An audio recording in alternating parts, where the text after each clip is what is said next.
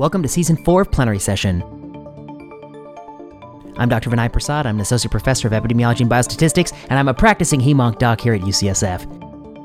If you like this podcast, follow us on Twitter, email us at plenarysessionpodcast@gmail.com, and you can back us at patreon.com.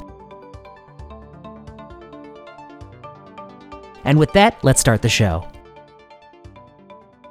On this week's episode, we have a real treat. I have exclusive content. It's a lecture by Dr. Christopher Booth, Professor of Oncology, Queen's University, Kingston, Ontario, Canada. This is a lecture that Booth has given. It's gotten rave reviews, and he, through an exclusive licensing agreement with Plenary Session, has made this content available to the Plenary Session audience. You know you're going to love this. Stay tuned for that lecture. But first, I'm going to talk a few minutes about a little paper that came out in Lancet Oncology. You've been bugging me to talk about this. I haven't had a chance to get into my stock and trade oncology in a while. It's called the MEMOIR study, a propensity score match analysis of a single longitudinal study looking at whether or not immunotherapy works better if you give it bright and early in the morning. You won't want to miss this discussion. Stay tuned.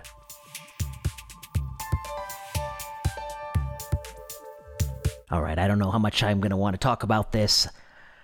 I was supposed to do it in an episode with Bishal Gaywali, but we had some technical difficulties. We're trying to piece together that episode. This is a study that looks to see if outcomes are better if you received your checkpoint inhibitor for advanced or metastatic melanoma early in the day versus later in the day.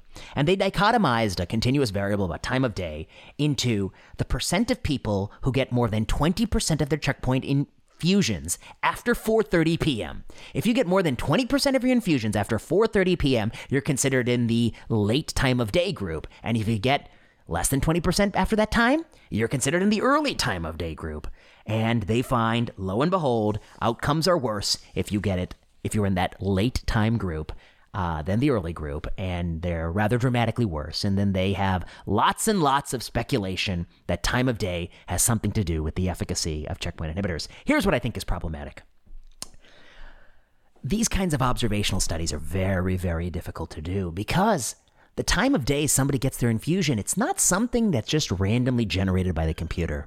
It's something that takes into account the type of person it is when they agree to come get their treatment and when the doctor tells the scheduling staff to schedule this person. So for instance, if you have a younger person who has a tough social situation and they have a lot going on in their lives, sometimes those patients tell you, you know what, I can't make a 7 a.m. lab draw or a 6 a.m. lab draw or an 8 a.m. lab draw. I can't be here that early. The earliest I can get here is 10:30, 11, noon, 1. Sometimes I can't get here till the afternoon. If you have a patient who works night shifts, they sometimes tell you something similar. I got to go home and take a nap. I can only come in the afternoon. And then the other thing that happens in medicine sometimes is you have a patient with just a ton of disease and you are really worried and you want to get him treated fast. And you say, what's the schedule look like? And the schedule's all booked up all the next mornings. And they say, you know, if we really wanted, we could push a slot. We can get the first treatment in, tomorrow, but it'll have to be like late in the day, 3:30, 4:30, that kind of time. What do you think? And you say, I'll take it. I don't want to delay any longer. That's a problem. That's a confounding variable of the doctor, the patient, scheduling couldn't fit this person in early in the morning, or they're not the type of person who wants to come in early. And that's a variable that has a lot to do with socioeconomic status, with disease burden, with what the doctor thinks the urgency of treatment is. And that's a variable that has a lot to do with how their outcomes might be. And that's a variable that these people just simply cannot adjust for. They have no idea. If those factors exist, they're not coded in the chart. They have no way to adjust for that. And for that reason, everything they tell you is going to be null and void. It's just not going to be useful. And you can propensity score match all you want, but propensity score matching cannot match on characteristics that are not measured. It can't match for the doctor's eyeball. It can't match for what was going on in the person's life that led them to that decision. The other thing about this study is that the absolute numbers are, rather modest. 73 people, single institution, propensity score match cohort of 73. And even if you expanded that control arm to the broader cohort of 225 patients, more or less similar, you find that it's still rather small numbers. It's not a multi-center study. What would be the gold standard way to test this? I suppose the gold standard would be to take a multi-center, many places that are giving checkpoint inhibitors for melanoma, and to pull out all the people who are currently slated to get more than 20% of their infusions after 4:30 p.m. and randomly assign them to no intervention or an intervention where we open up a Saturday morning slot or a Sunday morning slot, or we change their day and we schedule them for a bright and early first thing in the morning when the rooster crows, checkpoint infusion, and we measure if overall survival is improved. And if this study were true, you would improve it substantively several percentage points. But I suspect that if you actually ran that randomized control trial, it would be totally and absolutely null. This is a long paper, and it has a long editorial, and it goes on and on about why, there is a biological plausibility that the time of day would affect the immune system, which is true, and why that might work here. But that's just talk. The proof is in the pudding, and the proof is you have to somehow experimentally randomly assign people to a different strategy and show improved outcomes. The other thing you could do is you could just take everyone scheduled for immunotherapy and create a new protocol where we're going to open a special building and we're going to randomly assign people to the old way of giving it whatever time they're going to get it, or everyone is going to get it that eye-opener 4:30 a.m. or 5 a.m. or 6 a.m. or whatever they think the optimal time is infusion, and we'll see if it can improve outcomes. I suspect it won't. Because I think things like time of day is not that big an important driver of the outcomes of immunotherapy. I suspect what they have found is that time of day is a great surrogate for things that's hard to put your finger on, which is the person you're overbooking in your clinic. In fact, they say that, some fraction of patients in their study, in their analysis, who got most of their infusions in the evening, they include if you get the first few infusions in the evening. Now, of course, the person who gets the first few infusions in the evening is the person who's very likely to be so sick you try to overbook them or fit them in no matter how you can. And so that's going to confound their analysis. And then again, I think we forget that, people who are struggling, who have young kids at home, who have obligations, who don't have loved ones to take care of those young kids, who have jobs that put them working at night. They have difficulty getting there bright and early in the morning. They may have to see their kids off to school. They may have to do some other things before they can make it there. The types of patients that can only make it there in the afternoon, or people who are habitually late to the appointment, they are not the same people. They don't have the same resources as people who can come there bright and early. And for those reasons, those people might be destined to have poor outcomes irrespective of the time of infusion, just because they have a lot else going on in their lives. And socioeconomics, of course, is a driver of cancer and cancer outcomes. So I think this study doesn't prove what people think it proves. I think it's, honestly, probably not what I would have put in Lancet Oncology, just because it's a small sample size, single center. I think if to get in Lancet Oncology, you'd want to replicate it in a few centers, I think. I think the reason it got in, of course, is that the more and more you talk about the potential diurnal, of course, on this podcast, everyone corrects my pronunciation, a diurnal characteristic of the immune system, the sexier you talk about that, the more likely you are to get it into a place like Lancet Oncology. But if you didn't spend all that time talking about it, you probably wouldn't. Yeah, I think those are my main thoughts. It's not persuasive to me. You really want to test it in some randomized fashion if you believe this effect is real. I suspect some people will hang their hat on it. Those people would likely be wrong. The potential bias is large and is very likely to be the case. It's a confounding variable. And if I had to bet, I would strongly bet against any prospective randomized study that changed the time of infusion to an earlier time of day. I suspect there will be a null study. So those are my thoughts.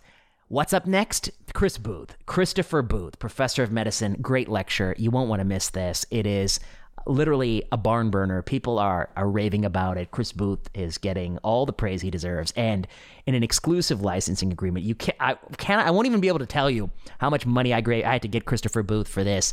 Literally the entire plenary session budget. We doubled that. We took a loan out from the bank to pay Christopher Booth for this content. So he's a rich man now. He won't get any richer.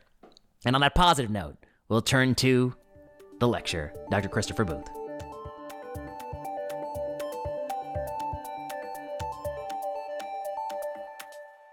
Okay, well, good morning, everybody. Welcome to Queen's Department of Oncology Grand Rounds. I'm very happy today to introduce Professor Chris Booth. You all know Chris, and he's here today to speak to us about value in cancer care. And I know that Chris, as a professor of oncology here, has focused a lot of his academic work on this, and certainly his work as a health services researcher and now as head of the Division of Cancer Care and Epidemiology.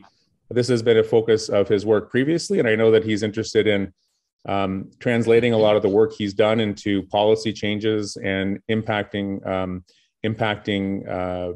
how we change our behaviors based on the research he's done. So I'm really looking forward to his talk today. It's nice to see everybody here, and it's also nice to see some very special guests from around the world. We have Dr. Sirohi, Dr. Sullivan, Dr. Rajagopal. There may be others. So, Chris, looking forward to your talk. Thanks very much, Scott, and good morning, everyone. It's great to see many friends and colleagues here from Kingston as well as from overseas. I'm just going to go ahead and share my slides. So I'm going to speak today about something that I've been thinking about really since the beginning of my foray into oncology as a trainee, probably circa 2004, which is the extent to which our treatments offer benefit to patients. And as Scott said, it's great to see such a wonderful turnout today from our friends and colleagues around the world. I think one of the reasons we might have so many people attending is there apparently were rumors on the internet that the lecture today would be about Canadian oncologists and their underwear. So in any case, that might have been why we had such a good turnout, but we'll just have to see where this goes.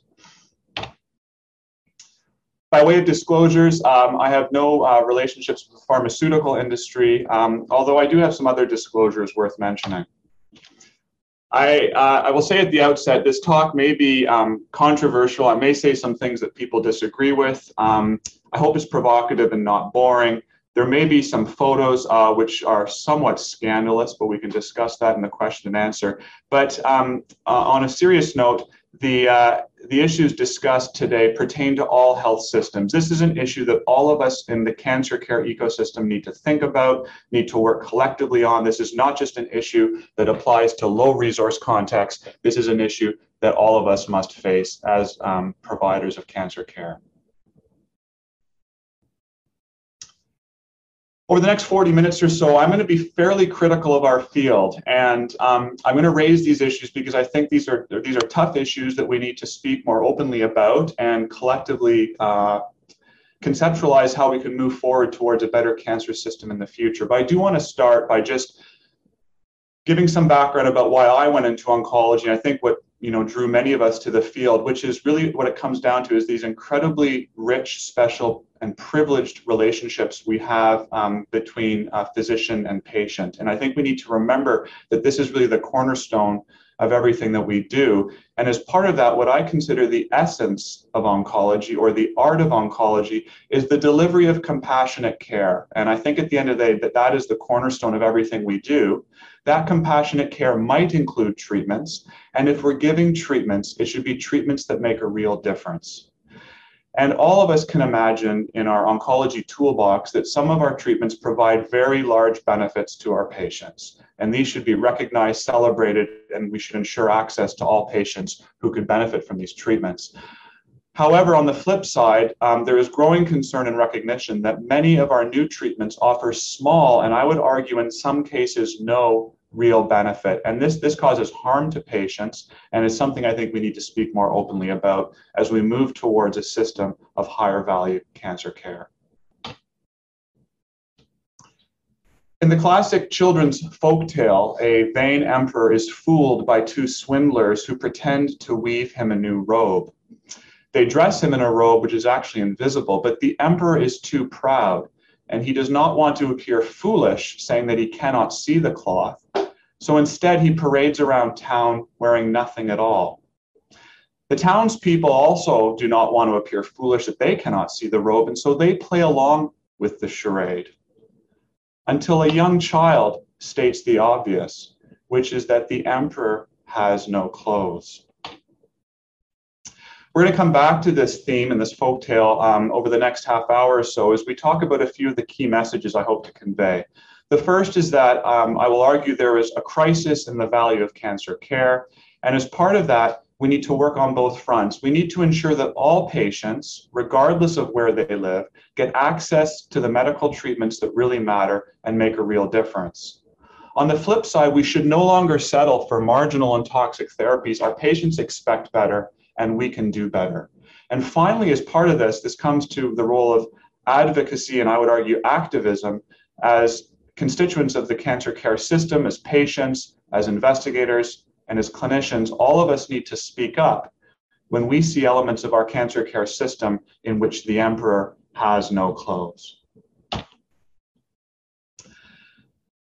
As I mentioned at the outset, I'm going to be somewhat critical of our field, but I do want to start with a disclaimer. And there are clearly problems with the design of some randomized controlled trials in oncology. I'm not going to touch much on the methodologic challenges inherent in clinical trials. But I do want to say that despite these problems with trial methodology and the issues of value that we'll discuss over the next little while, I want to make it very clear I remain a huge proponent and advocate for the randomized controlled trial. And this really should remain the gold standard of how we identify new therapies for our patients. There's a lot of chatter and discussion within our field about the possibility of abandoning the randomized controlled trial and replacing it with observational data from the real world. And as someone who has really built my career using real world data, there are clearly many things that we can do with real world data. We can measure access and quality outcomes, disparities, inequities, system performance. But the one thing that we cannot do very well with real world data is identify which treatments help patients. And so I just want to be very clear that randomized controlled trials cannot and should not be replaced by real world data. Okay, so let's shift to the concept of value. A lot of discussion related to value has to do with the cost of cancer medicines, and we'll come back to that in a moment. This is a paper from Vinay Prasad and his group tracking prices over the last 40 years, showing that while median household income in the United States has remained relatively stable, there has been a clear explosion in the price of new cancer medicines. And we're now living in a context where the average annual price of a new cancer medicine in Canada and the US is approaching $150,000 per year. This is a paper published by our own group just a few months ago, led by Dan Myers, in which we explored trends amongst the world's major pharmaceutical companies over the last decade. And what we did was we tracked their sales revenue, and we classified the revenue as from cancer medicines or non-cancer medicines. And as you can see here in the orange curve, there has been a remarkable shift in the financial ecosystem of global pharmaceutical sales, whereby we've seen a 70% increase in the revenues from cancer medicines, and at the same time, an 18% decrease in the global revenue of sales for non-cancer medicine. So clearly, there are massive financial pressures driving a lot of the topics we're going to discuss today. And this does lead one to ask some, I think, big picture questions. And has this massive reallocation of resources led to a proportional improvement in the outcomes at the patient level and at the population level? And I would argue the answer is no. And I think this leads to some tough questions that we're going to need to conceptualize as a community as we think about what our cancer system might look like in the future. So coming back to the concept of value, the way I conceptualize this as a clinician is value is the interface between magnitude of benefit, how much our treatments help patients, and the cost. And I think a lot of the discussion focuses on the cost. And I believe as oncologists, we need to continue to push back, speak out, and advocate against the outrageous prices of cancer medicines. But at the individual level, as oncologists, we actually don't have a lot of power on the denominator here, which is the price of cancer medicines. However, where we can take ownership is the numerator, the magnitude of benefit. We are the individuals who design trials, write guidelines, make recommendations to our patients. And so I think we can take some ownership about how we approach the magnitude of benefit. The key questions that I believe we need to consider in this context is, what is the endpoint that was improved in the relevant trial? What is the effect size of that improvement? And do both of these things matter to patients? We're going to touch on both endpoint and effect size over the next few minutes. So I'll start with endpoint. So this is a commentary I wrote now a decade ago with my colleague and mentor, Dr. Elizabeth Eisenhower. And this was in the relatively early days when progression-free survival was being increasingly used as the primary endpoint of oncology trials. And it's worth remembering that response rate and progression were designed to help early phase trialists in the context of phase 1 and 2 trials identify therapeutics that have potential to move forward into the phase 3 context. At no point were these tools ever designed to inform RCTs and certainly not to inform clinical decision making, but we now find ourselves in a context where PFS is really the king of oncology. And so a decade ago, Elizabeth and I asked the question, is progression-free survival meaningful, or is it simply measurable? And I'll certainly acknowledge there are a handful of circumstances where it makes a lot of sense to use progression-free survival, but I would argue the vast majority of settings in which we're using PFS, it is measurable, not meaningful, and when it's measurable with a number of very fatal flaws. This is a classic slide from one of my other mentors, Dr. Ian Tannock, and as Ian taught us in training, across all of medicine, there's only two goals of therapy, and that is to help our patients live longer and live better lives. And so with that in mind, it follows that the most important primary endpoints of our randomized controlled trials should be overall survival and quality of life. And as Dr. Tannock asks in this very provocative slide, what should we call an agent that increases progression-free survival but has no effect on overall survival and adds toxicity? I would argue that many of our new cancer medicines are defined by this statement. And Dr. Tannock would argue, and I would agree, that we should actually call these agents harmful. And so this is obviously, I'm probably pushing the limits here a little bit to being provocative, but I think we need to get back to the core essence of what it is we're hoping to achieve as oncologists. And I'm going to ask a series of questions for us to conceptualize, and I hope that in the discussion later that there might be some ideas that come out, which is, why has our field completely embraced progression-free survival? Have we forgotten the essence of cancer care, which is to deliver compassion as well as treatments that help people live longer and better lives? And in keeping with the title and the theme of this lecture, I would propose that many of our treatments are naked, but oncologists see lavish robes. I'm going to back this up now in the next few minutes. This is a paper published recently by our group, led by Andrew Robinson and Mike Brundage, where we actually take this concept to the ground and we ask patients what they think of progression-free survival, but we don't use those words. I have great concern that the third word in that phrase is what patients and even clinicians hear: survival. And so this was a pilot study of 20 patients on palliative chemotherapy, so they know what life is like on chemotherapy. And we didn't use the word PFS, but we undertook a discrete choice experiment where we gave them hypothetical treatments to choose, where we were very clear that the treatments would have side effects A, B, and C. The treatment would not help them live longer, but would control tumor growth on CAT scan for a period of time. So effectively, we described PFS without the survival.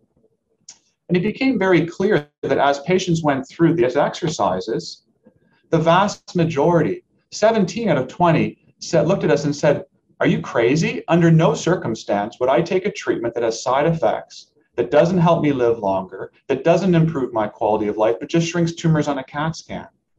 A couple of patients said, well, we would do it, but they would do it for 18 or 24 months of disease control and imaging, not the usual 6 weeks or 8 weeks that we see in clinical trials. And as expected, one patient would say they would take any treatment for any benefit. And so this is obviously a pilot study with a small sample, and we now have a CIHR grant. We're doing this at a multi-center way now across several Canadian centers with 100 patients to follow up on this data. But I think that it's clear to say from this early data signal that patients know when the emperor has no clothes, even when their doctors do not. We're going to shift now from endpoints to effect size. This is a famous paper by Tito Fojo and colleagues published now almost 10 years ago, in which they reviewed all FDA drugs approved for solid tumors over a period of 12 years.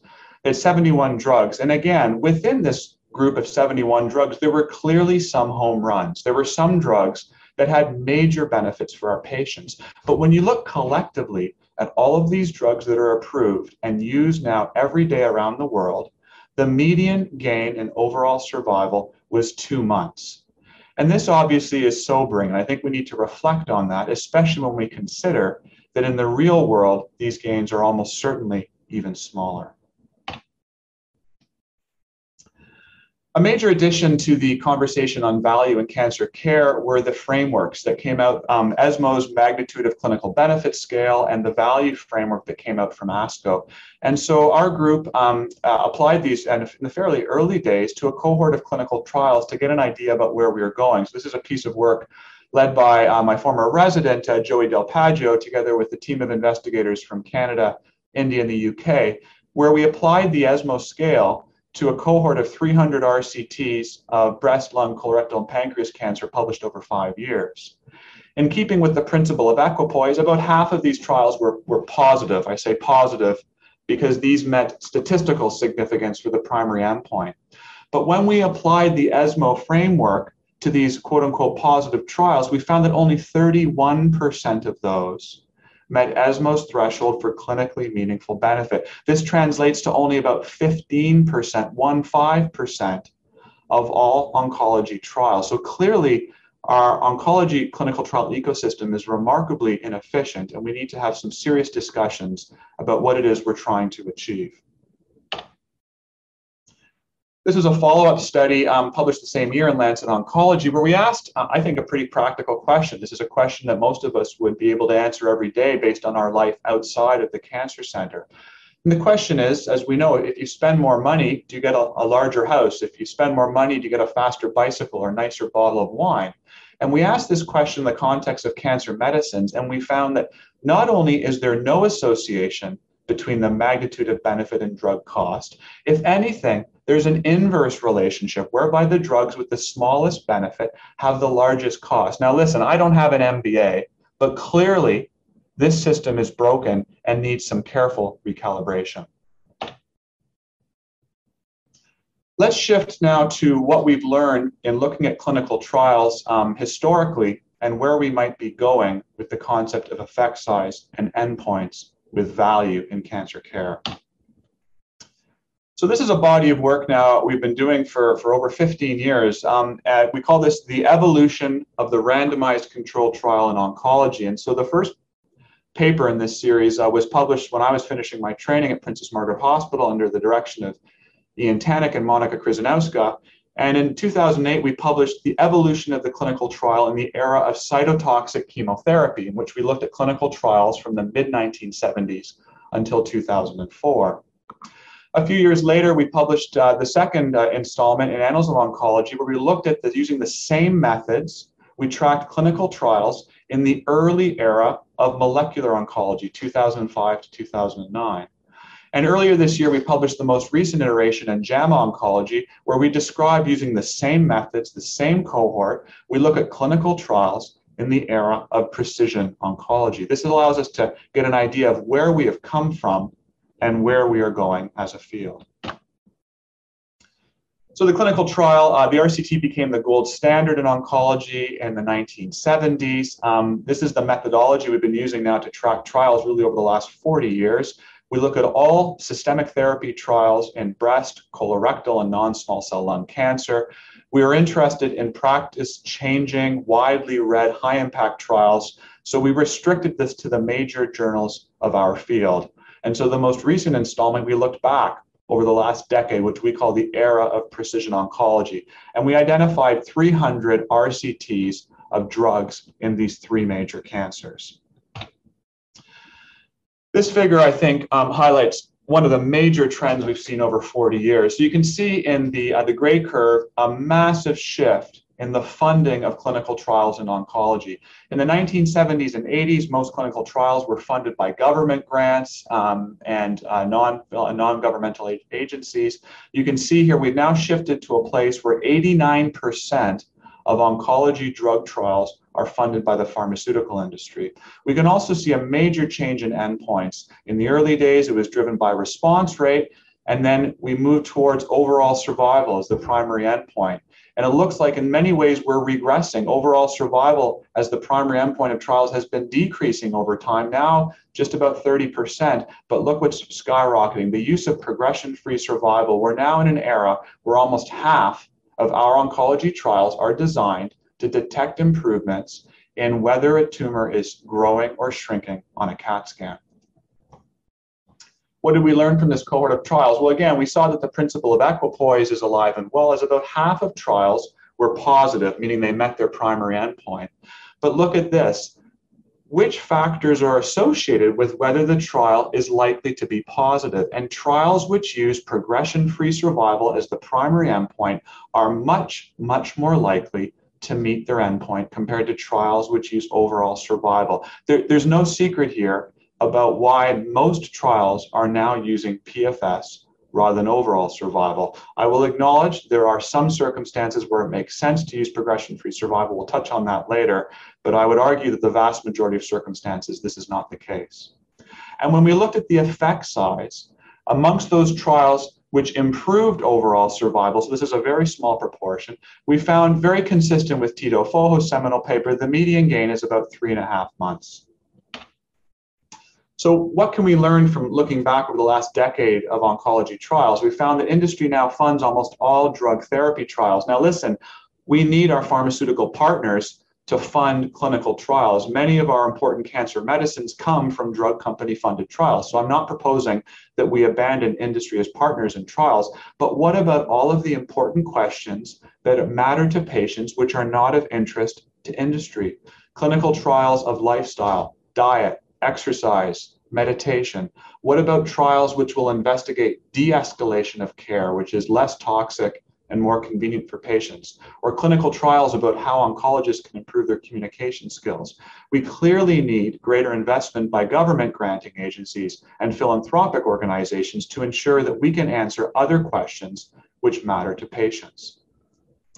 We've also seen a huge shift in use of professional medical writers. In the most recent years, we're seeing 2/3 of oncology clinical trials led by senior professors at major universities around the world.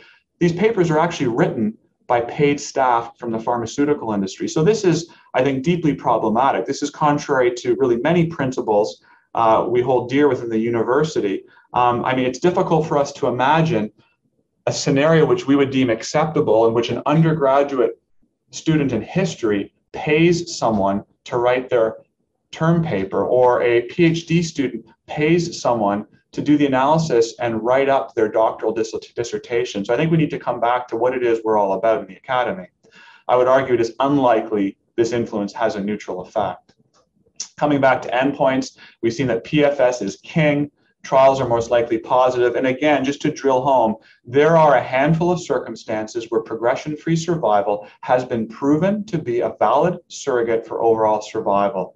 And I think it's very reasonable to use PFS in this context. But in the vast majority of cases, that is not the case. And a number of groups, including Vishal Gawali and others, have shown that progression-free survival in itself is not an adequate surrogate for quality of life. I think we also need to reflect on these improvements in survival. Clearly, within the last decade, there's been some therapies which have had a remarkable improvement and a large benefit for our patients, and those should be celebrated.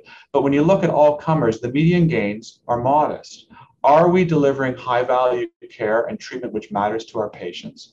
Is the bar too low? And as mentioned, there's growing recognition of something that our group has called the efficacy to effectiveness gap, whereby the benefits we see in trials are almost always smaller in the real world where patients are older and sicker. Now, listen, I don't want to take away the potential meaning of a couple extra months of life for any patient. These are obviously complex decisions. But I think we need to remember that these small benefits need to be balanced against real risks to our patients, the risk of side effects, potential harm, and the risk to their time.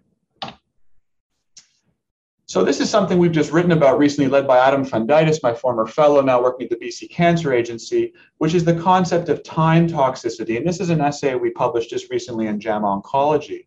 And as we write, time spent pursuing cancer treatment in waiting rooms, emergency rooms, and chemo units is time that cannot be spent fishing, traveling, or visiting with loved ones. This trade-off becomes most pressing near the end of life when time is short and many treatments offer small benefits.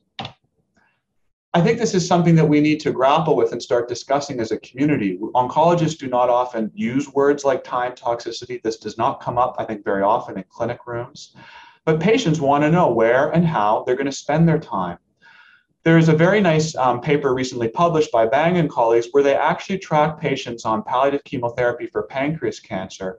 And there's reason to believe from this study that it may be that any added life from chemotherapy in this context, there may be a direct trade-off, that any extra weeks of gained life might be weeks and days that are spent pursuing cancer care. These are complex decisions that are going to vary from patient to patient, but I think we need to generate data, ideally capture this data in the context of RCTs so that we can have more meaningful discussions with our patients. So stay tuned on this space for, I think, a very provocative essay coming out soon by my friend and colleague Arjun Gupta. I now want to shift to the global context and just to kind of start by commenting on what I see as the global cancer paradox. And all of us who work in high-income countries have seen a steady increases in volumes of cancer over time, but these rates are actually exploding in low, middle, and upper middle income countries. As these countries undergo a demographic transition, they also are undergoing an epidemiologic transition whereby non-communicable diseases, including cancer, are becoming major threats to public health. And the paradox I think all of us need to take some ownership for and work on is the fact that 2/3 of global cancer deaths in the coming years will occur in these lower and middle income countries where we currently spend only 5% of global cancer resources.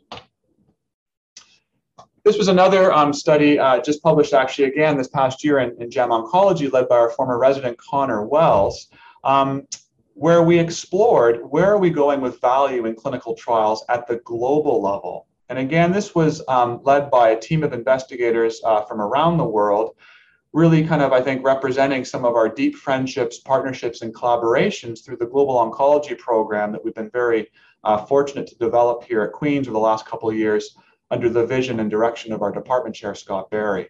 And so suffice it to say, there are huge disparities in cancer care globally. One does not need to leave Canada, by the way, to see these inequities, which we can find in vulnerable populations within our own country, as well as low resource settings worldwide. I think this should matter to everyone. I think we need to learn from each other. These issues do not pertain just to low resource settings. These are relevant in all health systems. So in this study, again, we tortured a team of medical students and residents to review every clinical trial in oncology published over a period of 4 years. We had 700 RCTs testing new approaches to surgery, radiotherapy, and drug trials. Clinical trials were classified as being led by high-income countries or low and middle-income countries. 92% of trials are led by investigators in high-income countries, and we found a mismatch in where we are conducting trials and in what diseases we are conducting trials. Breast cancer and blood cancer proportionally are overrepresented in the portfolio of clinical trials, while cancers that are classically associated with poverty are underrepresented. As we show here in this figure on the left, we rank cancers globally by their proportional mortality. And you can see here when we rank trials or diseases by the proportion of clinical trials, you can see here that cancers like breast cancer proportionally have more trials than they do by mortality. Same thing for some of the hematology cancers. But look at some of the cancers which disproportionately affect patients from low resource constructs. Gastroesophageal cancer, vastly understudied. Liver cancer, understudied. Cervical cancer, understudied. There are also really important lessons here that I think challenge, the historical paradigm of global health, which is that actually investigators in high-income countries, we need to wake up because we can learn a lot from our colleagues in low and middle-income countries. So this really, I think, gets to what we conceptualize as bi-directional learning of global health. When we look at the clinical trials that were led by lower middle and upper middle-income countries, they were smaller, they were more pragmatic, they were more likely to meet their primary endpoint. And in fact, when we look at positive trials, the effect size or the magnitude of benefit was larger. Effectively, our colleagues in lower resource settings do not have the luxury to design mega trials to detect trivial differences. And I think that as investigators in high-income countries, we can really reflect on this and think about how we might design more efficient clinical trials going forward.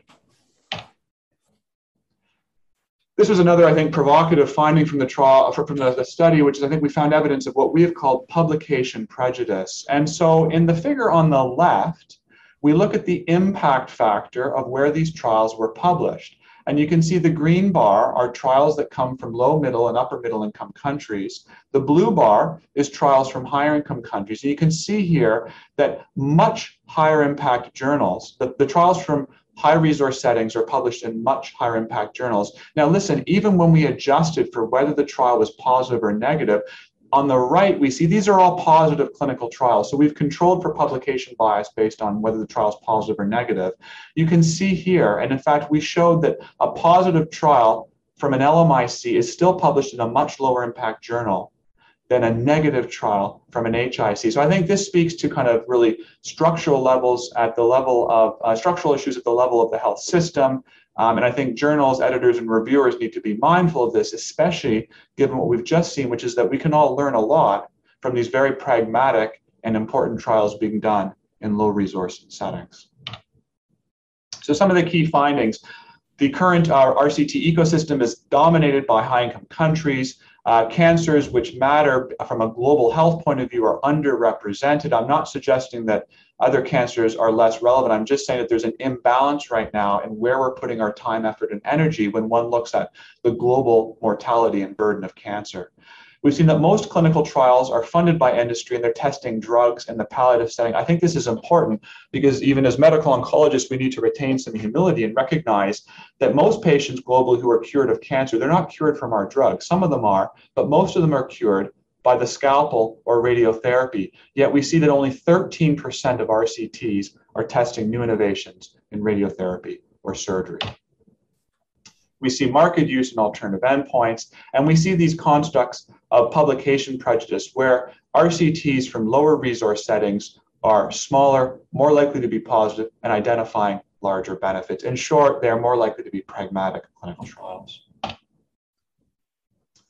So we've talked about some of the challenges about low-value care, low-value research. I just want to pivot now, and let's go to the idea of high-value care. And so there are clearly some treatments which make a huge difference, and so are these accessible to patients in all systems? In any case, now let's move to another topic that's very dear to my heart. This is the concept of the cancer ground shot. So this is a piece published in Lancet Oncology, written a few years ago by Vishal Gawali, Richard Sullivan, and myself, in which we articulate that I think, moonshots are important, but moonshots may improve care for some patients in 20 years. And we need moonshots because that is aspirational science. That will define the treatments of tomorrow. But actually, ground shots are needed to implement the knowledge we already have. And we can have a profound impact on patients with cancer now if we ensure that all patients have access to the treatments we already know work. Now, as a student of history, I'm quite interested in kind of, the historical underpinnings of where did this concept of ground shot come from? Now, this is actually stuff I've been working on now for about 20 years, but I was never smart enough to come up with a witty title, but I know two of the guys that did. And so this is actually quite remarkable. So these two handsome fellows, both of whom are very close friends and colleagues of mine. So Bill McKillop, a now retired but senior radiation oncologist and Department Head of Epidemiology here at Queen's University, and Vishal Gawali, a junior faculty oncologist and scientist here at Queen's. I think it's just remarkable that these two guys from different generations, different parts of the world, both of whom ended up at Queen's, came up with the similar concept literally within a handful of weeks of each other. Bill spoke about what he called the Earth shot at a very important lecture he gave at the Tata Memorial Hospital. And at the same time, literally within weeks, just before that, Vishal, in a blog for eCancer, formally proposed the cancer ground shot as a concept. So I think this is really kind of interesting as the history in our field. So let's look at some examples of ground shot questions. So this is a paper published very recently in Lancet Oncology, led by my former fellow Adam Thondaitis, who is now an oncologist at the BC Cancer Agency. The World Health Organization Essential Medicine list is updated every 2 years, and this is work that came out from a number of us who have the privilege of serving on the working group, the cancer working group for the WHO EML.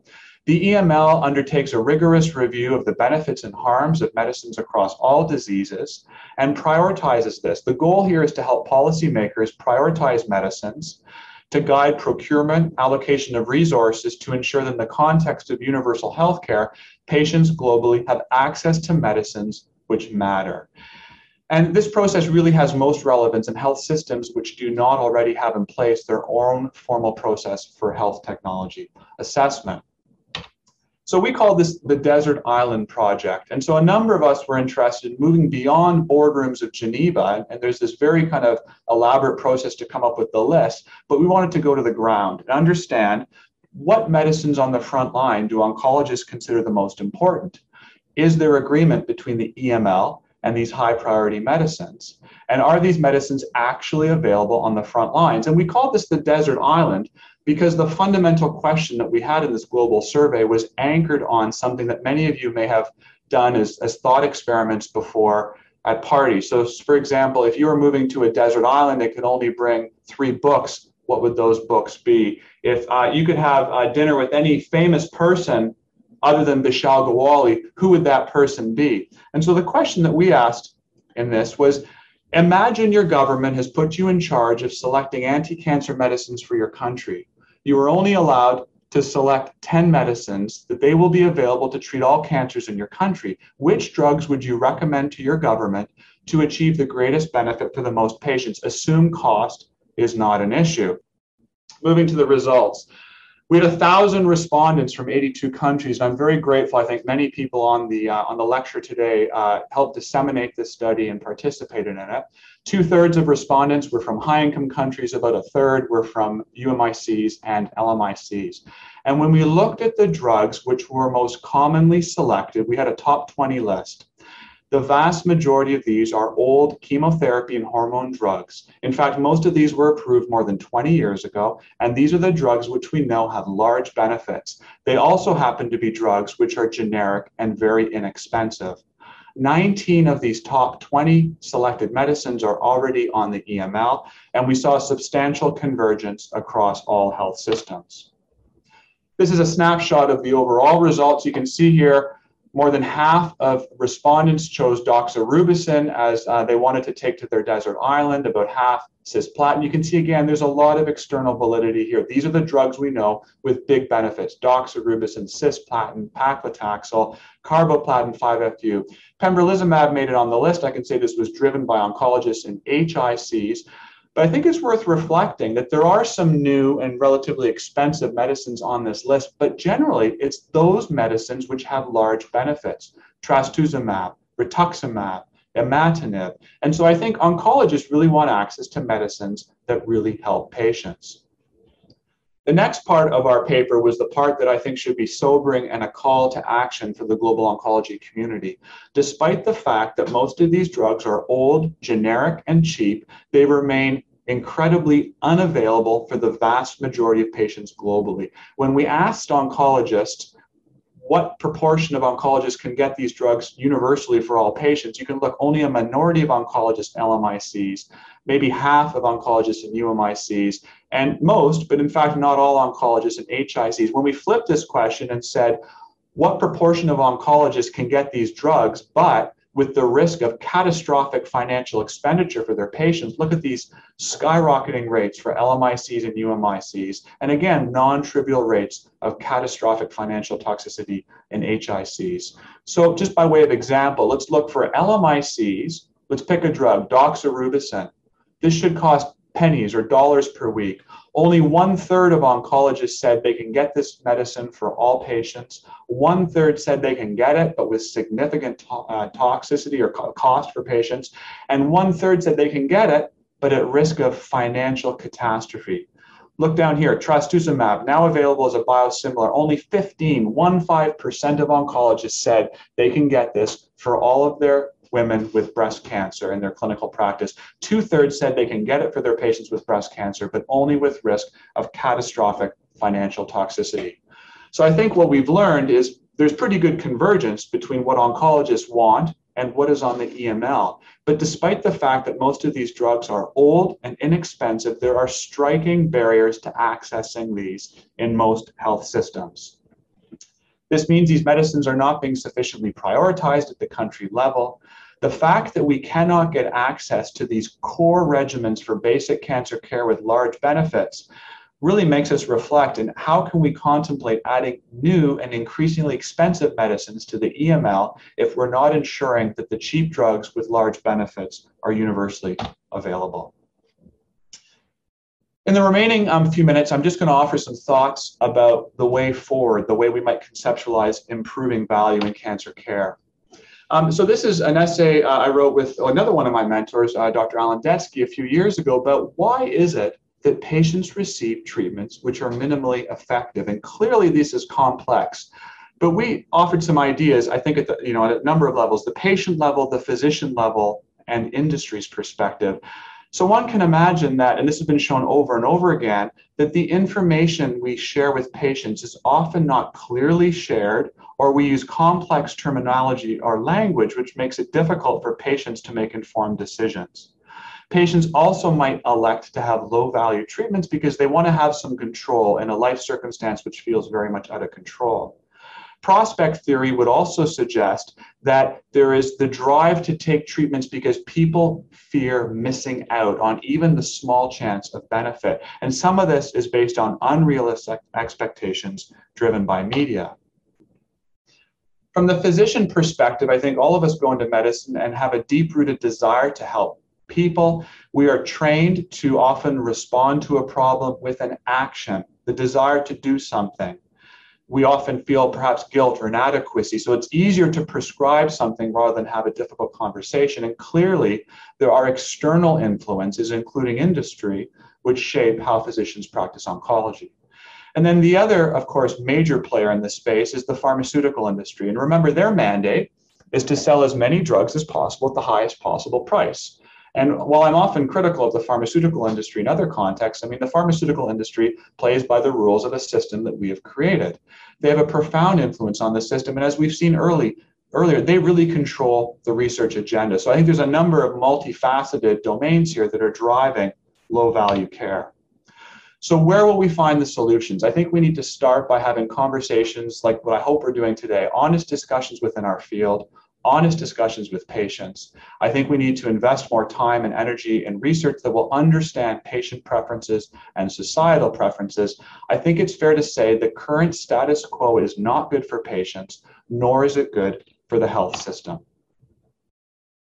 I'll just offer some other system level perspective. And this is a piece I wrote several years ago with my dear friends Sullivan and Pramesh, published in Nature, where we encourage our field to look beyond the newest gadgets and technologies and consider what it is that is fundamental to high quality cancer care.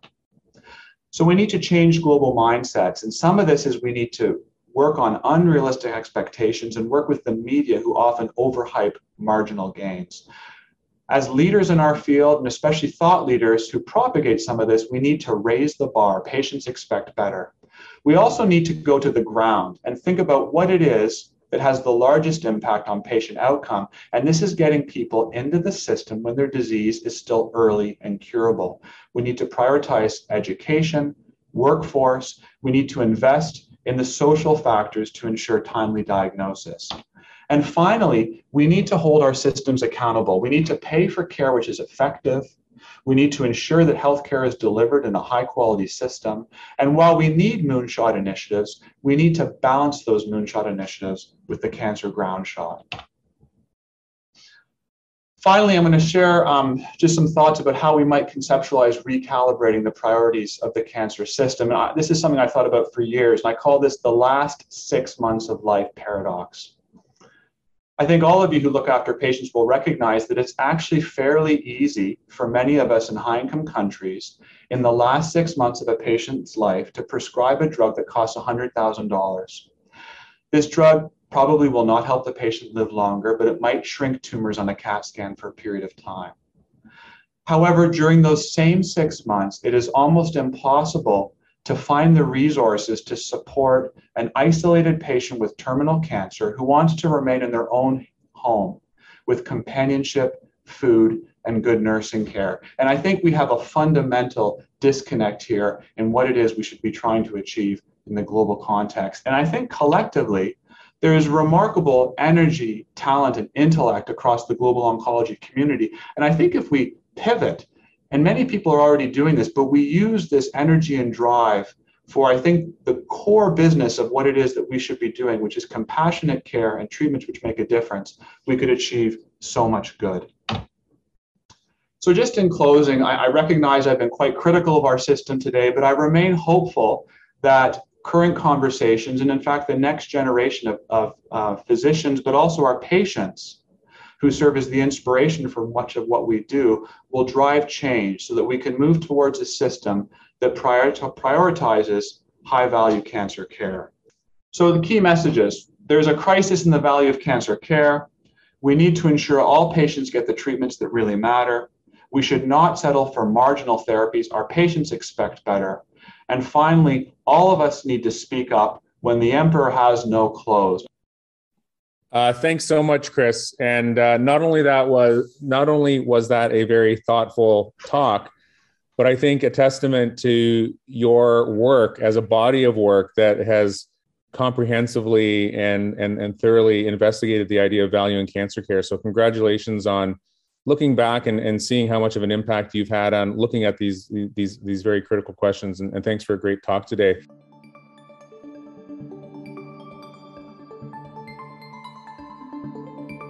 Thanks for listening to Plenary Session. Plenary Session was produced by Kiana Klossner. Music by Ian Straley and Audrey Tran. Plenary Session is not medical advice. The views and opinions expressed on Plenary Session are those of whoever said it.